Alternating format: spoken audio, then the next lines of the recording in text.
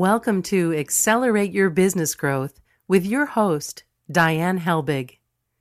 Diane is a leading small business development and leadership coach, author, and speaker who is passionate about sharing valuable ideas, tips, and techniques with business professionals worldwide. Diane brings you the world's experts and gurus in all things business. Whether it's sales, structure, social media, planning, or plateauing, guests bring their expertise and energy to each episode. When growing your business is your focus, Accelerate Your Business Growth is the show to listen to. Got a topic or guest suggestion? Let Diane know. The goal is to make sure you have the information you need to move your business forward. Thanks for joining us. Settle in and enjoy. Hi, everybody. Thank you so much for joining us today. The podcast is sponsored by Audible.com. Audible.com is a leading provider of spoken audio entertainment and information. Listen to audiobooks whenever and wherever you want, and you can get a free book when you sign up for a 30-day free trial at audibletrial.com/businessgrowth. We are gaining quite a bit of recognition with this podcast as a resource for business and entrepreneurs. From MSNBC's Your Business to Inc.com to a whole host of other sites worldwide, Accelerate Your Business Growth podcast is enjoying inclusion on lists of the best podcasts to listen to.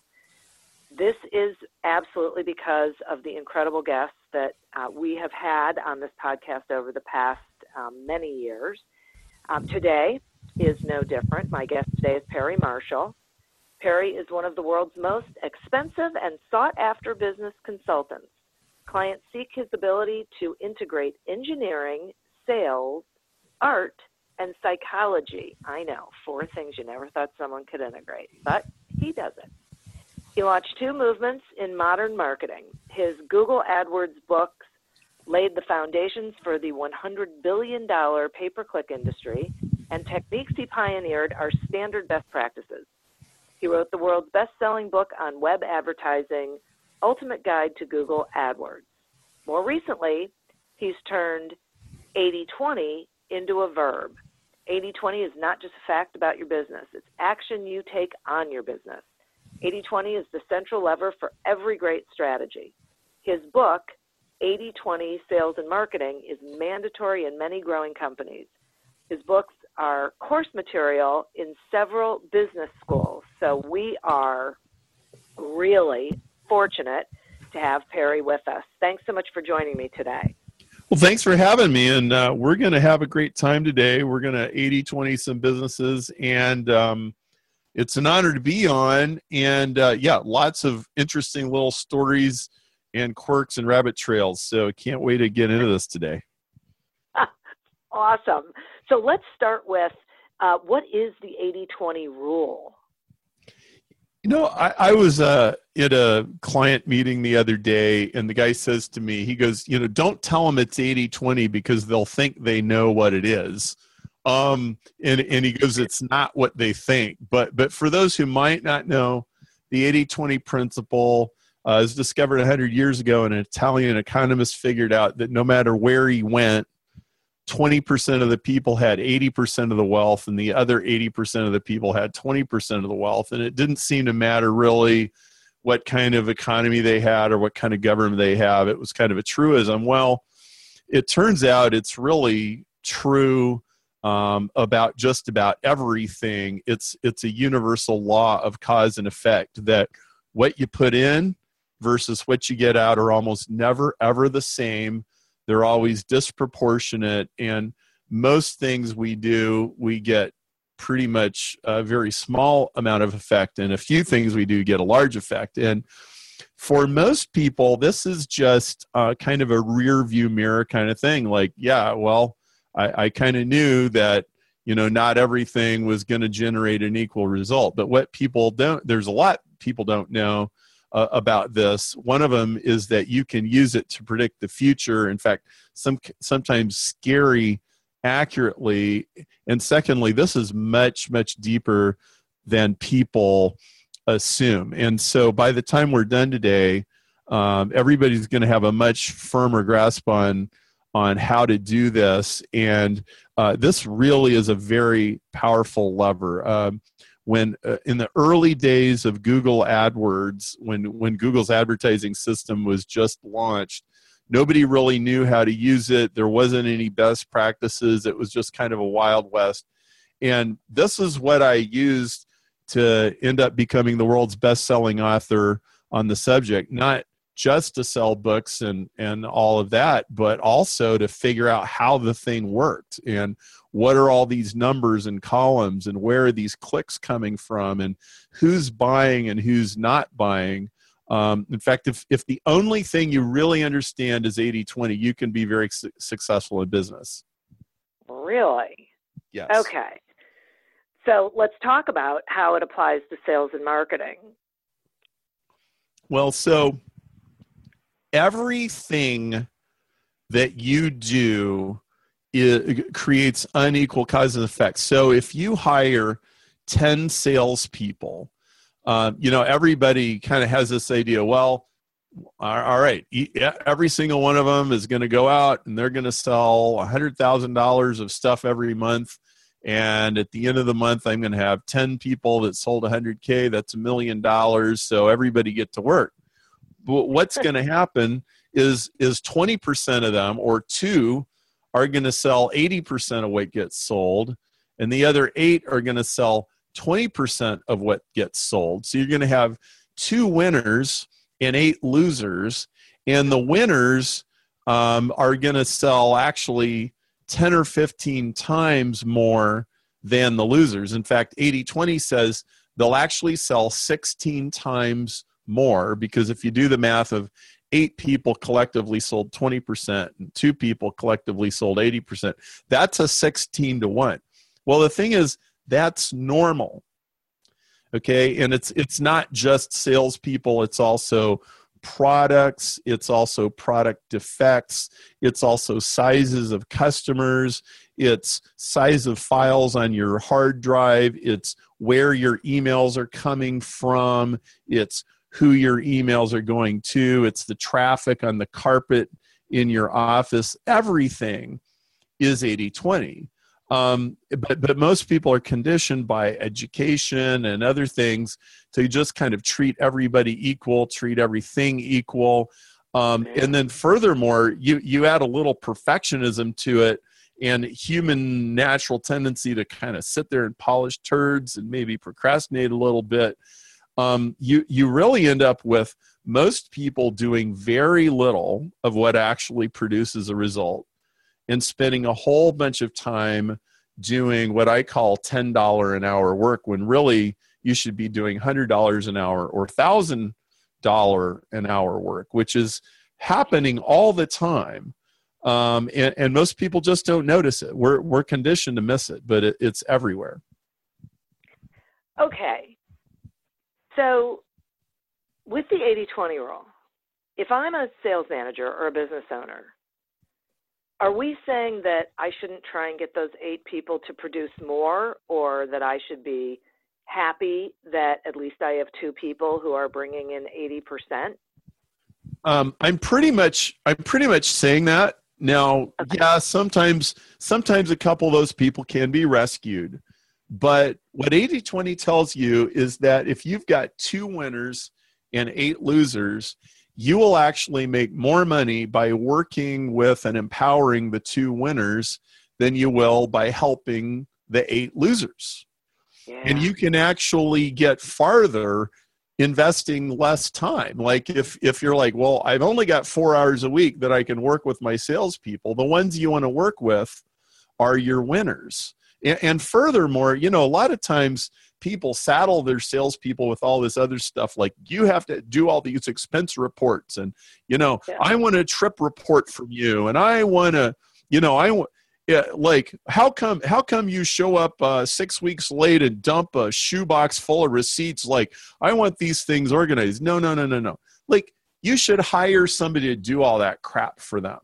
Like, if they're good at doing, at closing sales, like, why are you nagging them with this silly administrivia And a lot of times people actually sort of subconsciously like, well, he's doing so well, and those other struggling salespeople. So, I'm going to take away some of his territory and I'm going to give it to them, or, well, I'm kind of jealous of him, so I'm going to kind of slow him down a little bit. And I mean, that's just suicidal behavior. And yeah, if people don't work, you should get rid of them. In fact, I think the way most jobs are set up at the very beginning, I mean, if you take a job and there's sort of this implicit thing that we figure anybody that works here ought to be working here for the next 6 years because everybody here's already been here 6 years. And then it doesn't work out, like everybody feels like it's a big giant failure, when in fact, a lot of times you should bring people on like, hey, you know what, we're doing a 30-day trial or 15-day trial. And you know what, if this doesn't work, there's no judgment in that. We just know that it wasn't a match. So let's go. Let's see what we can do. And we'll decide at the end of 30 days if this even looks like it'll work. And so it takes some of the pressure off, and it allows people to actually perform, because, we can talk about hiring a lot more as we go forward. But I think the way most people do this is entirely wrong. Well, I'm with you on that. I think this is a great topic because you see so many business owners spending time and hiring trainers and bringing people in to say, take my low performers or my mid performers and make them better performers. It's like, okay, we can try, or yes, right? Yes, you can pay me to do that. Right. Yep. Or as you said, we could be investing time in making sure that your best performers have everything they need to continue to be great performers and get a bunch of the minutia out of their way and the things that are, clogging them up. And yeah, it's really great. And people don't, they don't think about it. They don't, maybe they don't want to believe it. I don't know. It's one of the reasons why I wanted to have you here, because the other thing you say is stop thinking in averages, and I would love it if you would explain that. Okay, so if we first of all, I want to really emphasize that almost everything is 80-20. If you take almost any spreadsheet that you have on your, the one you opened yesterday or this morning on your hard drive, and it's got your business numbers in it, I'll just about guarantee you that most of the columns in that spreadsheet are 80-20, where if you sort it, whatever that column is, like number of clicks to a web page, or number of dollars from a customer, or how many days out, some accounts receivable thing is, or anything like that. What you'll find is most of those columns, you sort from highest to lowest. 80% of that column is in the top 20% of the column.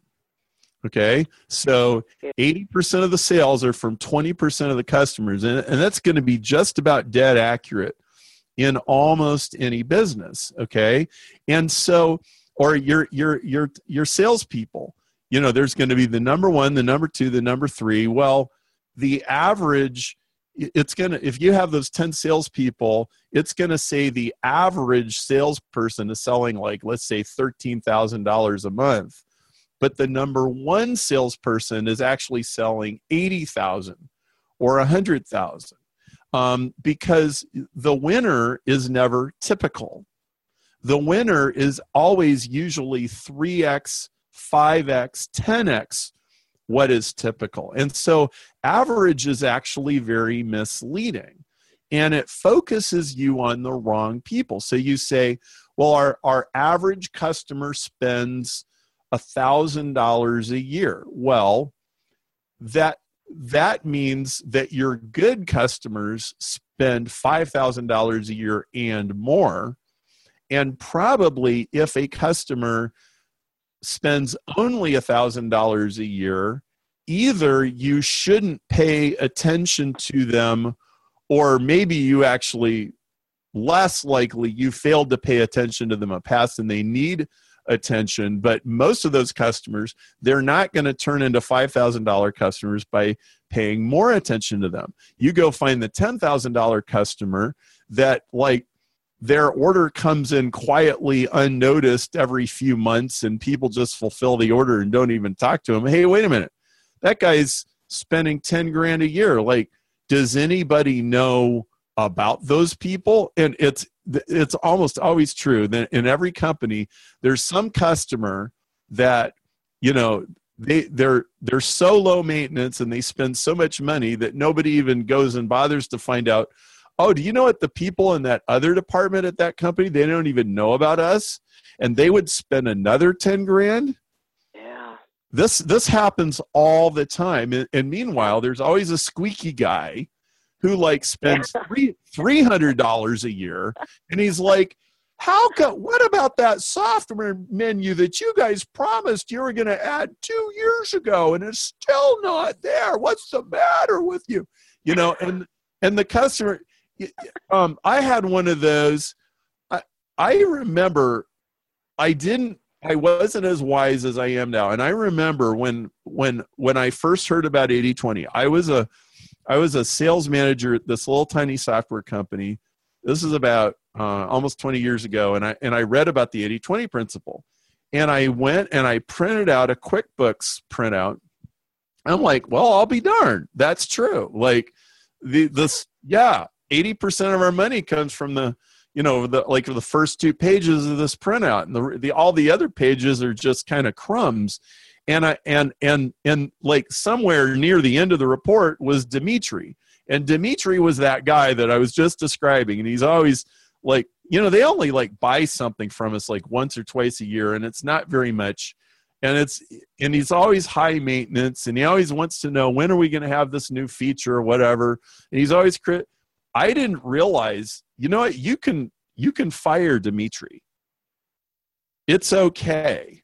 Exactly. You should fire Dimitri. Yes, you should fire Dimitri. You don't have to be mean. I'm not suggesting that. I don't think very rarely do you ever have to get like negative emotions about this. But like I stood in front of a whole room full of CPAs. I spoke at this CPA conference a couple years ago, and I said, how many of you have like a tax client, you know, they only pay you like $300 and they just chew up like all of this time, and like everybody's just nodding. They're like, oh yeah. And he said, okay, as of today, I, Perry Marshall, give you permission to fire those people. You send them a letter. You go, okay, now that April 15 has gone by, we are reevaluating our whole thing, and we have decided we're actually going to need to reduce the number of clients we serve, and unfortunately, you didn't make our list.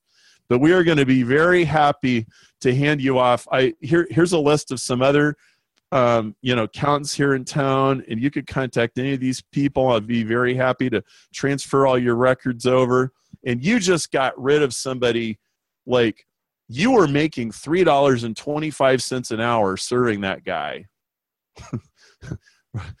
When you were making $350 an hour serving the best ones, right? And people just it never occurs to them. You know what? There's no law of the universe that says you have to keep these people around. And in fact, I'm going to even go further.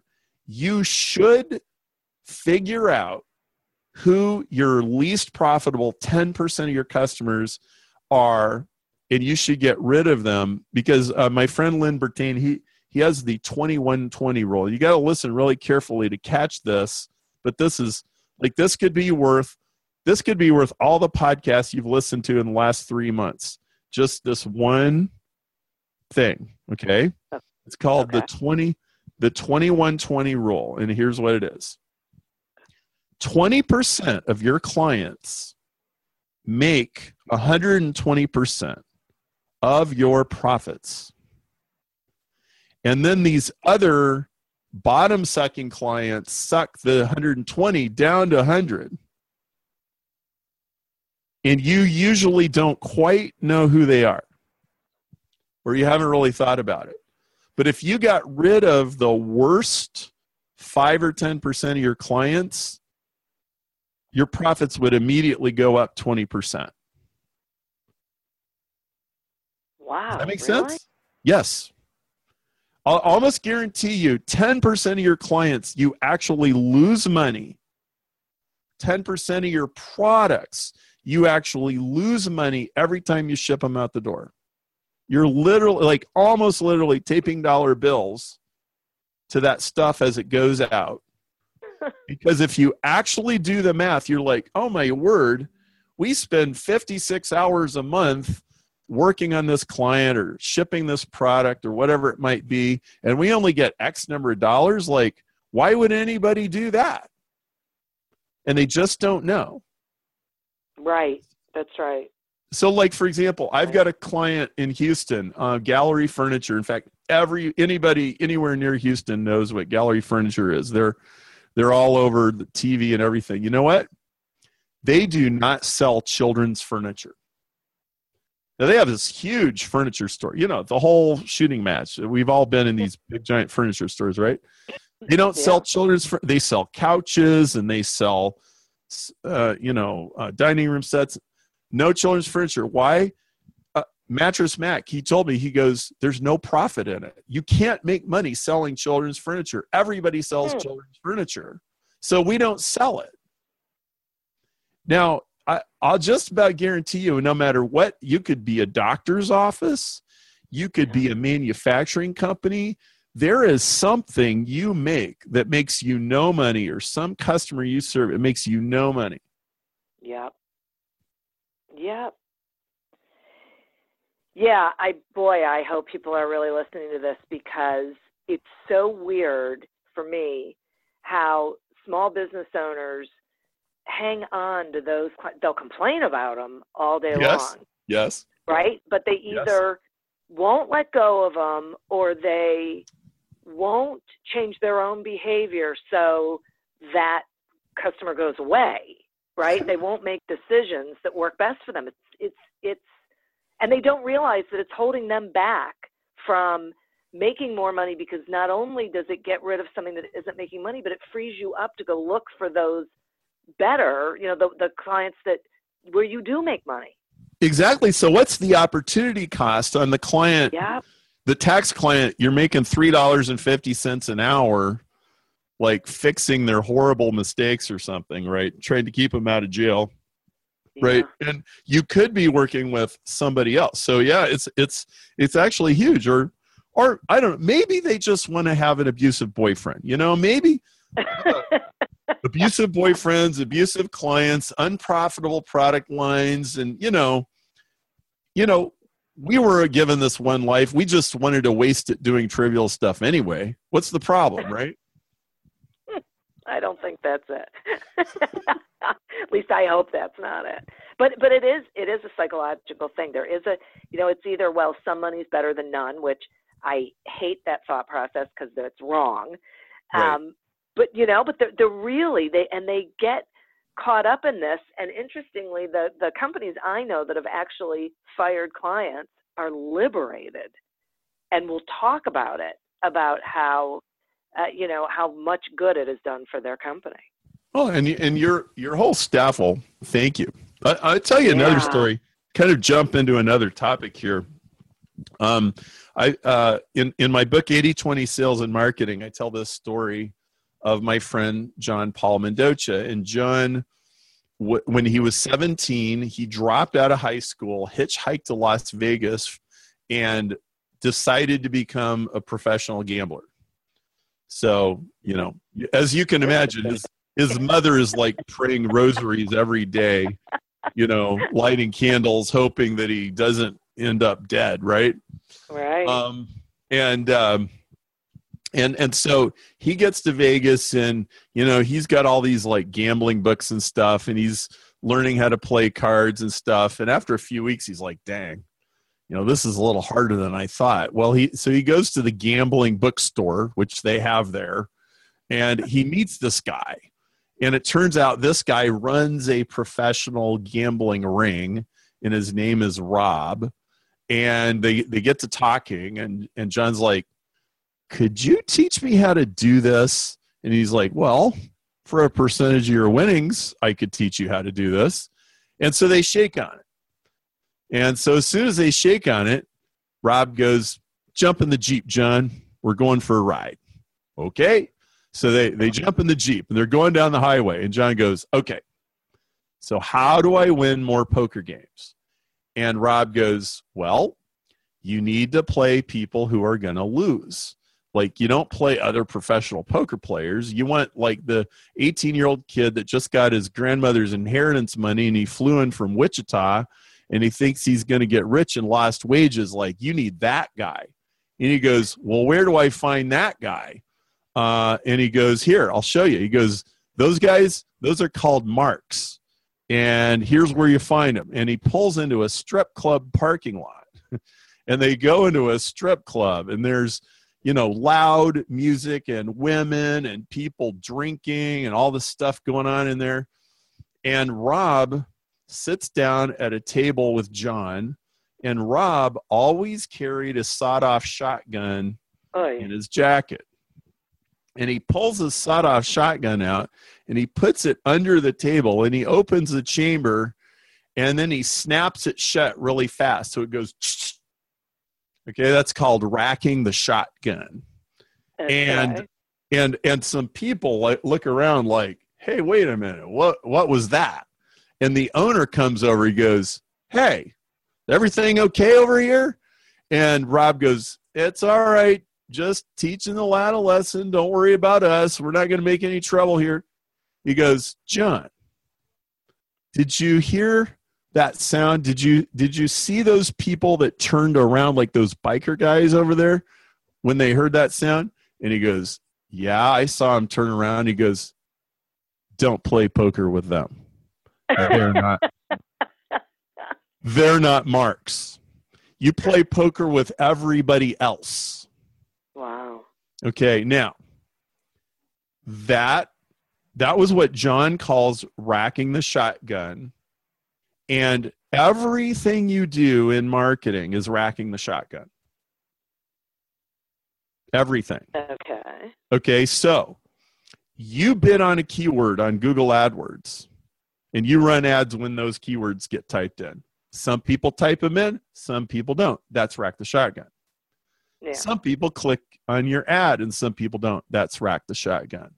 Some people come to your website and sign up for the webinar, and some people don't. That's rack the shotgun. Some people show up for your webinar, and some of them don't. Some people buy the product, some people don't. Some people buy the extended warranty, some people don't. Some people take the upsell, some people don't. Every one of those steps is racking the shotgun. And every single one, so like you hire the 10 salespeople and you see what they can do the first month.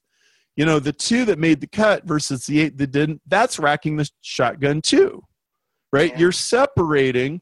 You're always separating. Now, here's what everybody does.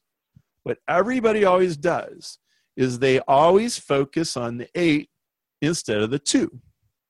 Yeah. They always focus on what they didn't get than what they did. Well, the ones that you did get, so if they bought something for $100 this morning, they are 10 times more likely to spend another $100 this afternoon than the 8 people that didn't spend any money. But what people do is they go chase the people that didn't. Yeah. And that's so 80-20 is always counterintuitive. And see, if you start paying attention, like, okay, instead of sending this email to 56,000 people, most of whom can't even remember who we were because it was 5 years ago, if you just sent it to the 1,200 people that opened an email yesterday, most of your customers are right there. Okay. I would love it if you would repeat that, because there are so many voices out there trying to convince people that they need to gather as many people around them as they can, as opposed to focusing on the people they already have relationships with, the people they're already engaged with, the people who are already expressing interest. So a customer who hasn't spent money with you is 3 to 10 times more expensive to get or sell to, or time consuming, or all forms of cost, all forms of sweat, 3 to 10 times more expensive than somebody who's already done business with you. Or if you want somebody to come in your store, it's 10 times easier to get somebody who's already been there. Or if you want somebody to visit your website, it's 10 times cheaper to get somebody that already visited. Because people do what people do. And people don't do what people don't do. And that, well, I mean, like if they didn't do it yesterday, they're probably not going to do it today. If they did it yesterday, they're probably going to do it today. And this is how the world works. In fact, this is actually what's going on when you are like, let's say you go to Disneyland or Disney, you go like 2,000 miles away and you're in some amusement park and like you see these people from your town or your church or your company or something. And you're like, hey, what are you doing here? Oh, it's a small world. You know what? Every time you have one of these, dang, isn't it a small world conversation, people think it's like this crazy, wacky coincidence. No, it's the fact there are actually 5 or 6 80/20s going on all at the same time that made it almost certain that you were going to bump it, because you know what? Not everybody goes to Disney. Right. Okay, like I live in Chicago. There are kids in the inner city that have never even been to Lake Michigan, which is 3 miles away. Yeah. And there's like millions of them. Okay, so like, everybody is not Disney's customer, or everybody does not go to Outback Steakhouse. There's only certain kinds of people that go to Outback Steakhouse. There's only certain kinds of people that go to Burning Man. There's only certain kinds of people who buy high-end stereo equipment. And like any marketer, salesperson, like you've got to know this. You've got to know that if you want customers, there's certain kinds of places where they hang out. And if you're not in the right place, like you're not going to get them. Yeah, boy. Okay, wait. I got to take a sponsor break, and then I want to talk some more about this because I think this is one of the biggest messages that people need to hear. So, Accelerate Your Business Growth podcast is happy to be sponsored by Audible.com. Audible.com is a leading provider of spoken digital audio entertainment and information. They have over 150,000 titles to choose from, and you can listen to them on any device, including whatever you're hearing us on right now. And if you sign up at our link, which is audibletrial.com/businessgrowth, you get 1 free audiobook and a 1-month trial of the service. Some examples of books you can listen to on audible.com are The Secret of Peak Productivity by Tamara Miles and The Go-Giver by Bob Burg.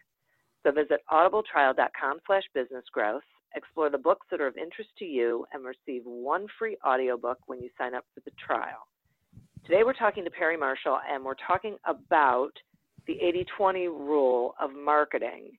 Now, I had to take that sponsor break, but I want to circle back to what you were just talking about, because I think it is so critically important for people to realize that they need to be communicating where their target audience is, and they actually have to have a target audience, and the people who they are already engaged with are the people they should be focusing on and spending their time communicating with. Am I getting that right? That is absolutely right. That is absolutely true, because, if somebody visited your website, you could probably get them back for 50 cents. But if somebody's never visited your website, it's probably going to cost you $3. Like if we're talking in terms of buying advertising on the internet, that's how the economics work. In fact, one of the hottest things you can do right now in online marketing is retarget or remarket your traffic. So, and everybody sees this all the time. You go shop for blinds on some website, and then there's lavender blinds that show up in your Facebook feed or on the New York Times website when you're in the ads next to the article, or eBay does this, Amazon does this. Well, you can do it too. You can put a little Facebook pixel or a little Google pixel on your website, and you can market to the person who already came to your website, and you can say, hey, you might not have known we also do this, or you might not have heard this story about our product. And it becomes much less expensive to convert a visitor to an actual buyer because you're already reinforcing their existing behavior. Got it. So yeah, that's one of the things we cover. So I got a couple other books. I've got Ultimate Guide to Google AdWords and Ultimate Guide to Facebook Advertising. And by the way, 80/20 Sales and Marketing is on Audible. So if you like, is it? I was going to ask you. Okay, absolutely, it is. It goes into time management. It goes into how you buy web traffic, how you convert people on a sales page. Now there's a couple other things I want to mention. Sure. Now, what most people don't know, like this is where 80/20 gets really super powerful, is there's an 80/20 inside every 80/20. Okay, right. So let's say instead of having 10 salespeople, we're talking about 100 salespeople. Okay, so 80/20 pretty much guarantees if you have 100 salespeople, 20 of them sell 80% and 80 of them sell 20%. It's almost a law of nature. In fact, the bigger an organization is, the bigger a population, the more almost cast in concrete 80/20 will be. It's really spooky. Well, so here's another, this is where it gets super powerful. So I got 100 salespeople and 20 of them are selling 80%. Well, guess what? 20% of the 20 sell 80% of the 80%. Wow. It's true again. So I got 100 salespeople. It means 4 of them probably sell 2/3. 64% would be the number. 4% of the salespeople sell 64% of the goods.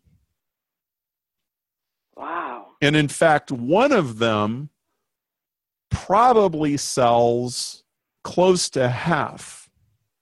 Now, if you're in a super, this might sound crazy, but I want to kind of prove this to you. There are 2 different kinds of environments. So there's like a highly regimented corporate environment where maybe they showed up and they just gave them these accounts, and these accounts are already doing business, and okay, just fill in the forms and just call them and check on them, and like that kind of a sales job. But I want to contrast this to a different kind of sales job, which is what my daughter did last summer. She started selling knives for Cutco. Nice. Okay, which is a great thing to do, by the way. If your kid wants to do that, like, send them. They'll teach them all kinds of great stuff, and you won't have to. And it's like a nice, conservative, family-oriented, kind of company. And they'll learn to like walk into people's kitchens and sell them something. Like, there's hardly any skill that an 18-year-old or 20-year-old kid would find more valuable than that. I think we can very much agree. So I love it. Well, okay, that's like almost a straight commission environment, and they can't control what these people do. In an environment like that, it's dead certain that if you hire 100 Cutco reps, one of them will sell nearly half the knives. And 10 of them will sell almost everything, and the other 90, like, they're gone by the 3rd day. Yeah. Okay? So you really see this in a unmoderated, like, where you can't babysit people, and they're just going to do what they're going to do. You will see, like, totally unfiltered, unabashed 80/20 going on. And so, like, my daughter, in the case of my daughter, I think she has way more natural sales ability than I ever had. Like, oh, sweetheart, like I struggled my first few years of sales. They should have just fired me. And actually they did. After 2 years, it was like, man, he tries so hard, but he can't sell anything. And I want to circle back about why. Let's bookmark that, okay, for a second. Okay. But she, number one, like she already had a telemarketing job, raising money at her college, and she already also had some acting experience. And so for her, it was like, oh, this is just a personality I put on. On top of that, she was going to spend a semester in Russia, and mom and dad told her, like, we are not paying for this. You have to earn your own money for this trip. So she was like bug-eye, insanely motivated. Like, I got your knives and you got my money, and like, here we go. And I'm going to Russia, and she sold like $10,000 in like just a few weeks. And then she went to Russia, right? Well, that's like natural forces at work. Like, the girl who already had some acting and some telemarketing, give her a set of steak knives and like she's raring to go. Right. Makes sense. Now let's talk about like the struggling salesperson, because oh my goodness, I was such the struggling salesperson. In fact, I got laid off. So this is 20 years ago.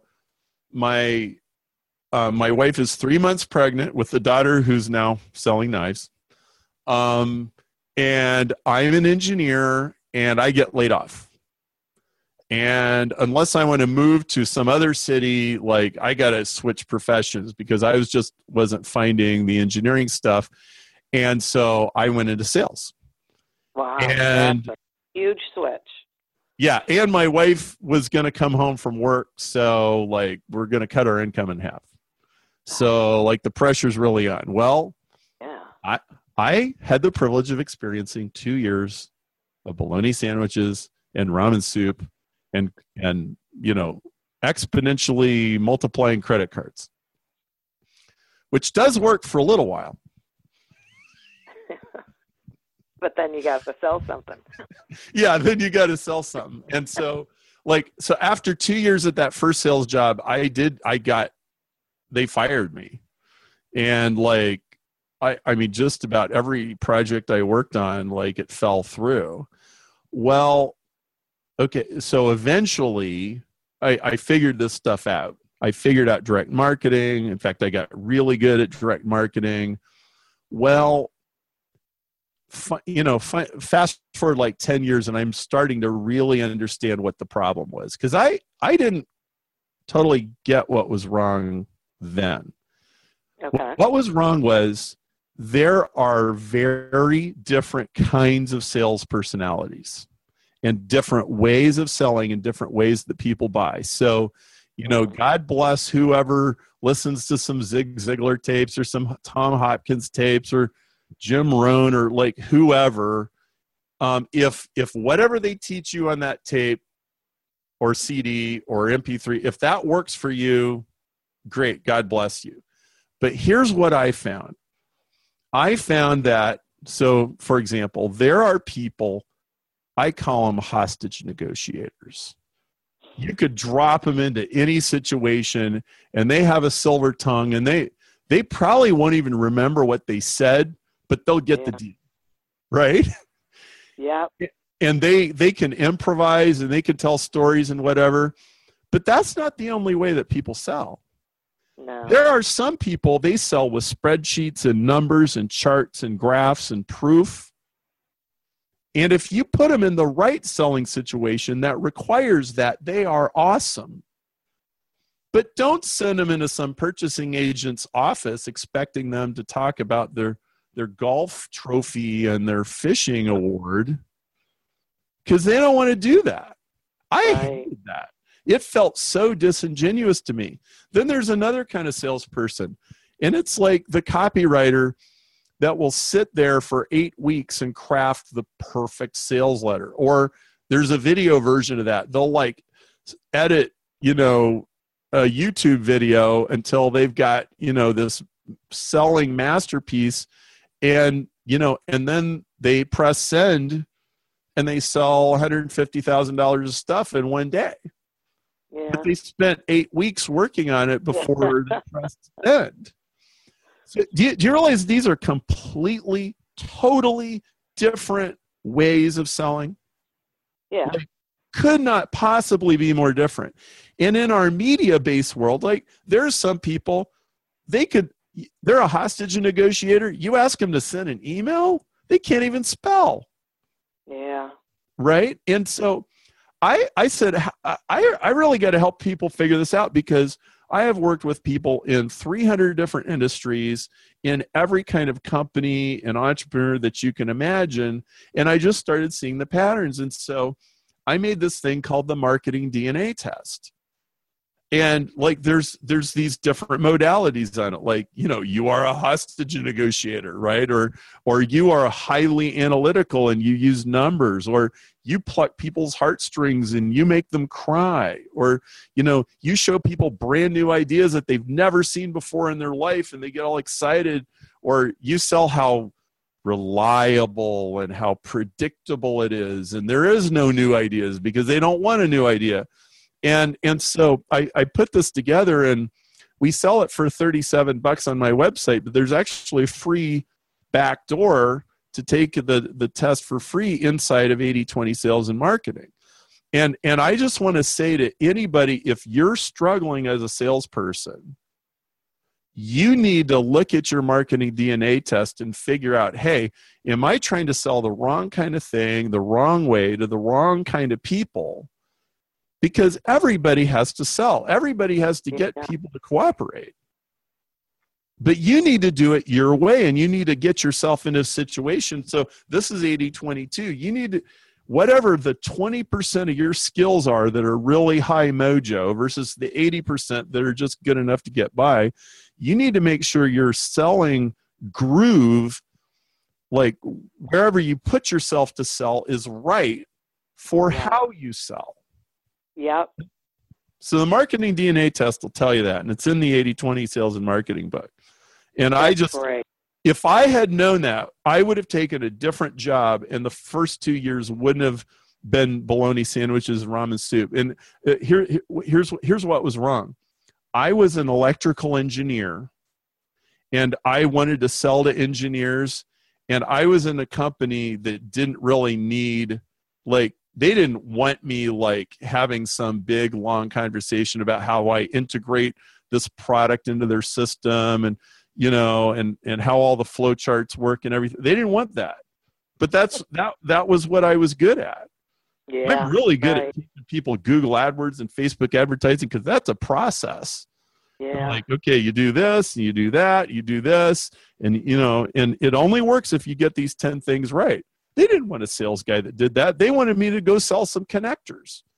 Just sell the guy some connectors, and like take him to a basketball game and make him feel good. Like, I just felt so slimy, trying to sell that.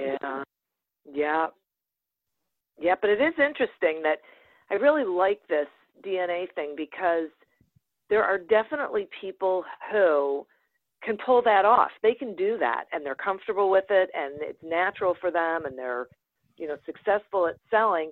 Where I've always found the problem when I'm working with small business owners is I think the vast majority of them aren't wired that way, and they think they have to be wired that way. They think they have to do it, and it's uncomfortable and feels slimy, as you said, so then they just don't do anything instead of learning how to sell the way they sell. And then they condemn themselves. Yeah. Like, I'm crap, when your sales job isn't working, like, I would wake up in the morning, I would open my eyes, I would look at the ceiling, like, I have to go into that office and I have to pound the phone with that stupid manufacturer's directory. I don't have any appointments, and I have to get one, so I can get out of the office and go sell something, because the longer I sit in that office, the more my boss is going to be glowering at me, waiting for, like, aren't you supposed to be somewhere? Like, I'm trying to get somewhere. I really am. Trust me. I don't want to be here. I want to be in my car. I want to go see somebody, and I want to go sell them something. But these people are all strangers and I'm cold calling. I mean, oh my goodness. Right. And then everyone who's listening is going, I know. I hate and then you that get this too. spiral of self-condemnation and you can't pay your bills. Oh my goodness. It's awful. Yeah, it is awful.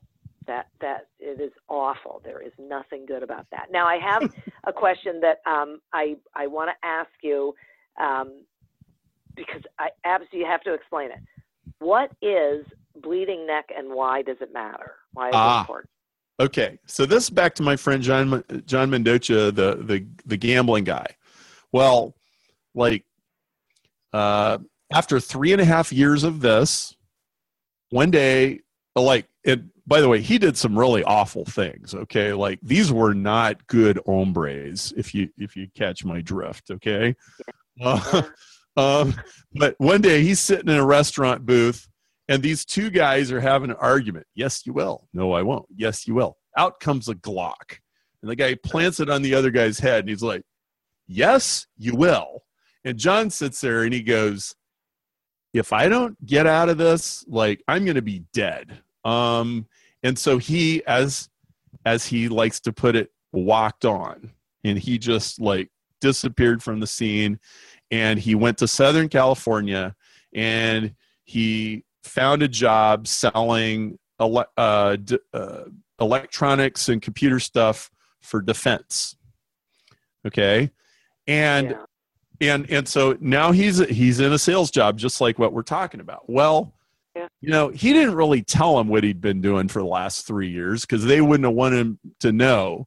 But all that gambling experience gave him some really serious sales instincts, right? And that rack the shotgun stuff. And what John figured out, there's actually 5 rack the shotguns that determine any sale. In other words, all 5 of these things are always true every time somebody sells something. And his first boss, he was like, okay, I got 206 leads.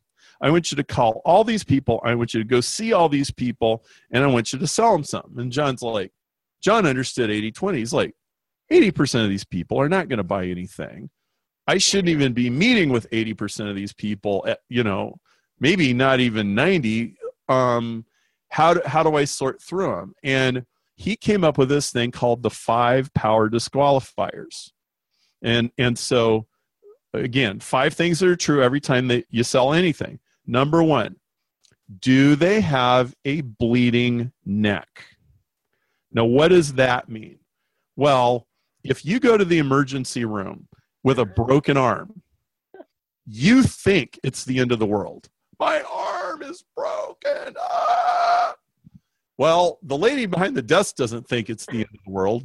She hands you a clipboard and here, fill this out and then read better, go to Homes and Gardens for 2 hours, right? And then, but if a guy comes in and his aorta is squirting blood onto the ceiling, they will not give him a clipboard, and the doctor will see him right away. Yeah. That is a bleeding neck, okay? Got it. Is it really actually urgent or really not really urgent, right? Okay, number 1, if your customer doesn't have a bleeding neck, they're probably not going to buy anything, okay?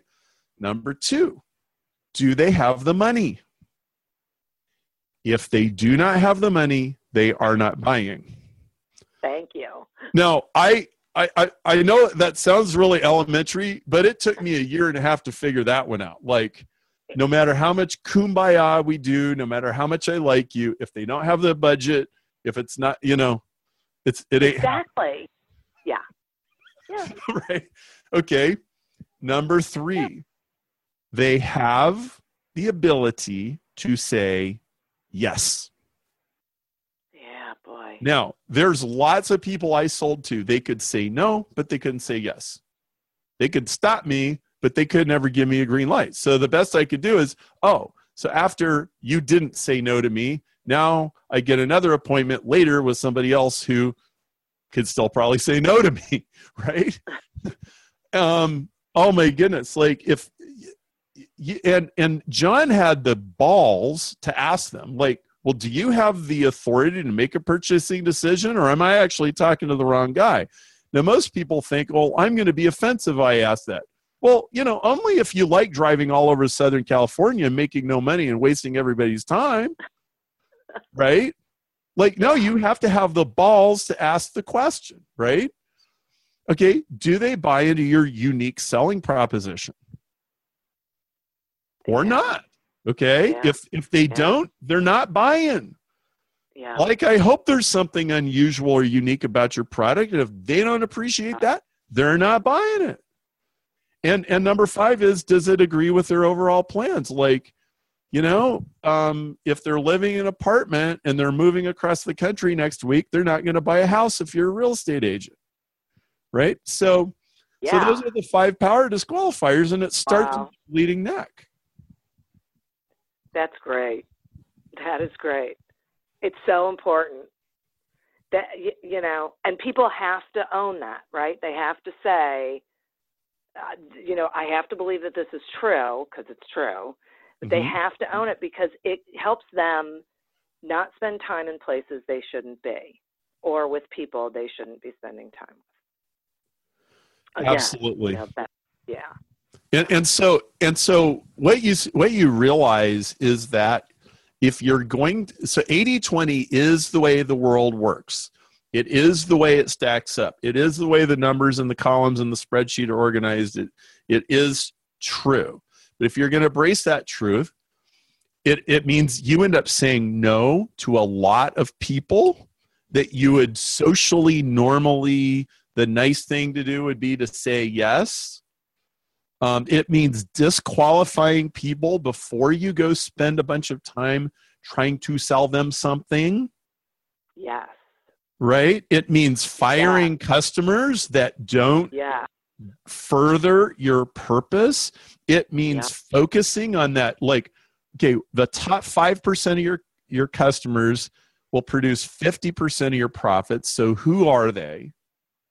It means most of the things most people do all day long are a total waste of time. Yeah. And so there's a lot of room for improvement for almost anybody.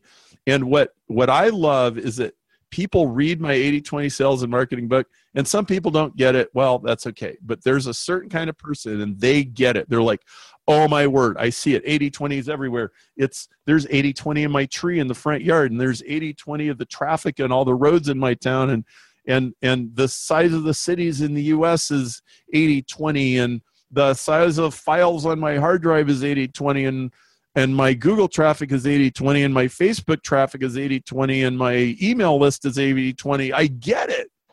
And all of a sudden, like, everything starts to change. Yeah. And everything gets so much more easy. Like, you realize, one of my friends, she said she went through her email box one day. She goes, what percentage of these emails have any money attached to them at all? For me. not for them. Good for me. Right. 13%. Eek. 87% of the emails had nothing to do with them making any money from their customers whatsoever. Wow. Isn't that amazing? Yeah, but once you say it, then I realize, there's no question that's true. It's unfortunate. There's no question that's true. This will change the way you see the whole entire world. And when you see the 80-20 inside the 80-20, and you realize there's levers inside of levers inside of levers, oh my word. So there are tiny little levers that swing giant doors in your life, in your business, and they're mostly hidden in plain sight. They're right under your nose, and you just never really thought about how to find them. But the 80-20 sales and marketing book will help you find them. Awesome. So speaking of which, and thank you so much for being here, Perry. This is really invaluable information, and I hope people listen to this a couple of times because there's a lot here, and they really need to embrace what it is you're talking about, but they also need to get the book. So tell my listeners how they get it, please. So you can get it on Audible, and you can get it in Kindle, and it's in soft cover. But I have a very special offer on my website. So on Amazon, it's like $15. On my website, it's $7 in the US. It's $14 international. And you can also get a couple extra videos and bonuses if you buy it directly from us. And you just go to sell8020.com, SELL8020.com, and you can buy the book. Now, one of the reasons that you would want to do this is because what you will witness is an 80-20 sales machine that kicks in, and whatever comes next is based on your behavior, what you click on, what you opt in for, what you buy, what you don't buy, the whole entire sales machine, the emails, the Facebook posts, the everything that happens after that will customize itself to your behavior. And you can learn a lot by watching how we market, how we sell, how I nurture my email list. People in the internet marketing community will say, Perry's email list is some of the best emails that you ever get in this business, and you'll see why. And you'll learn a lot. If you look at how I market to you and market to your customers a similar way, it will really improve your selling. So You can go to sell8020.com and just sign up. That's great. That is great. Well, thank you so much for spending time with us. And I always want to thank the listeners because they're why we do this. And Our sponsor, audible.com. Get a free trial and a free audiobook. You could get Perry's book on audible.com. You go to audibletrial.com, right? /businessgrowth to sign up. Continue to prosper and be curious and to think about these things. And then implement some of it. And until we meet again on another episode of Accelerate Your Business Growth Podcast, goodbye and good day. Do you love news about LinkedIn, Indeed, Google, and just about every other recruitment tech company out there? Hell yeah. I'm Chad. I'm Cheese. We're the Chad and Cheese Podcast. All the latest recruiting news and insights are on our show. Dripping in snark and attitude. Subscribe today wherever you listen to your podcasts. We out.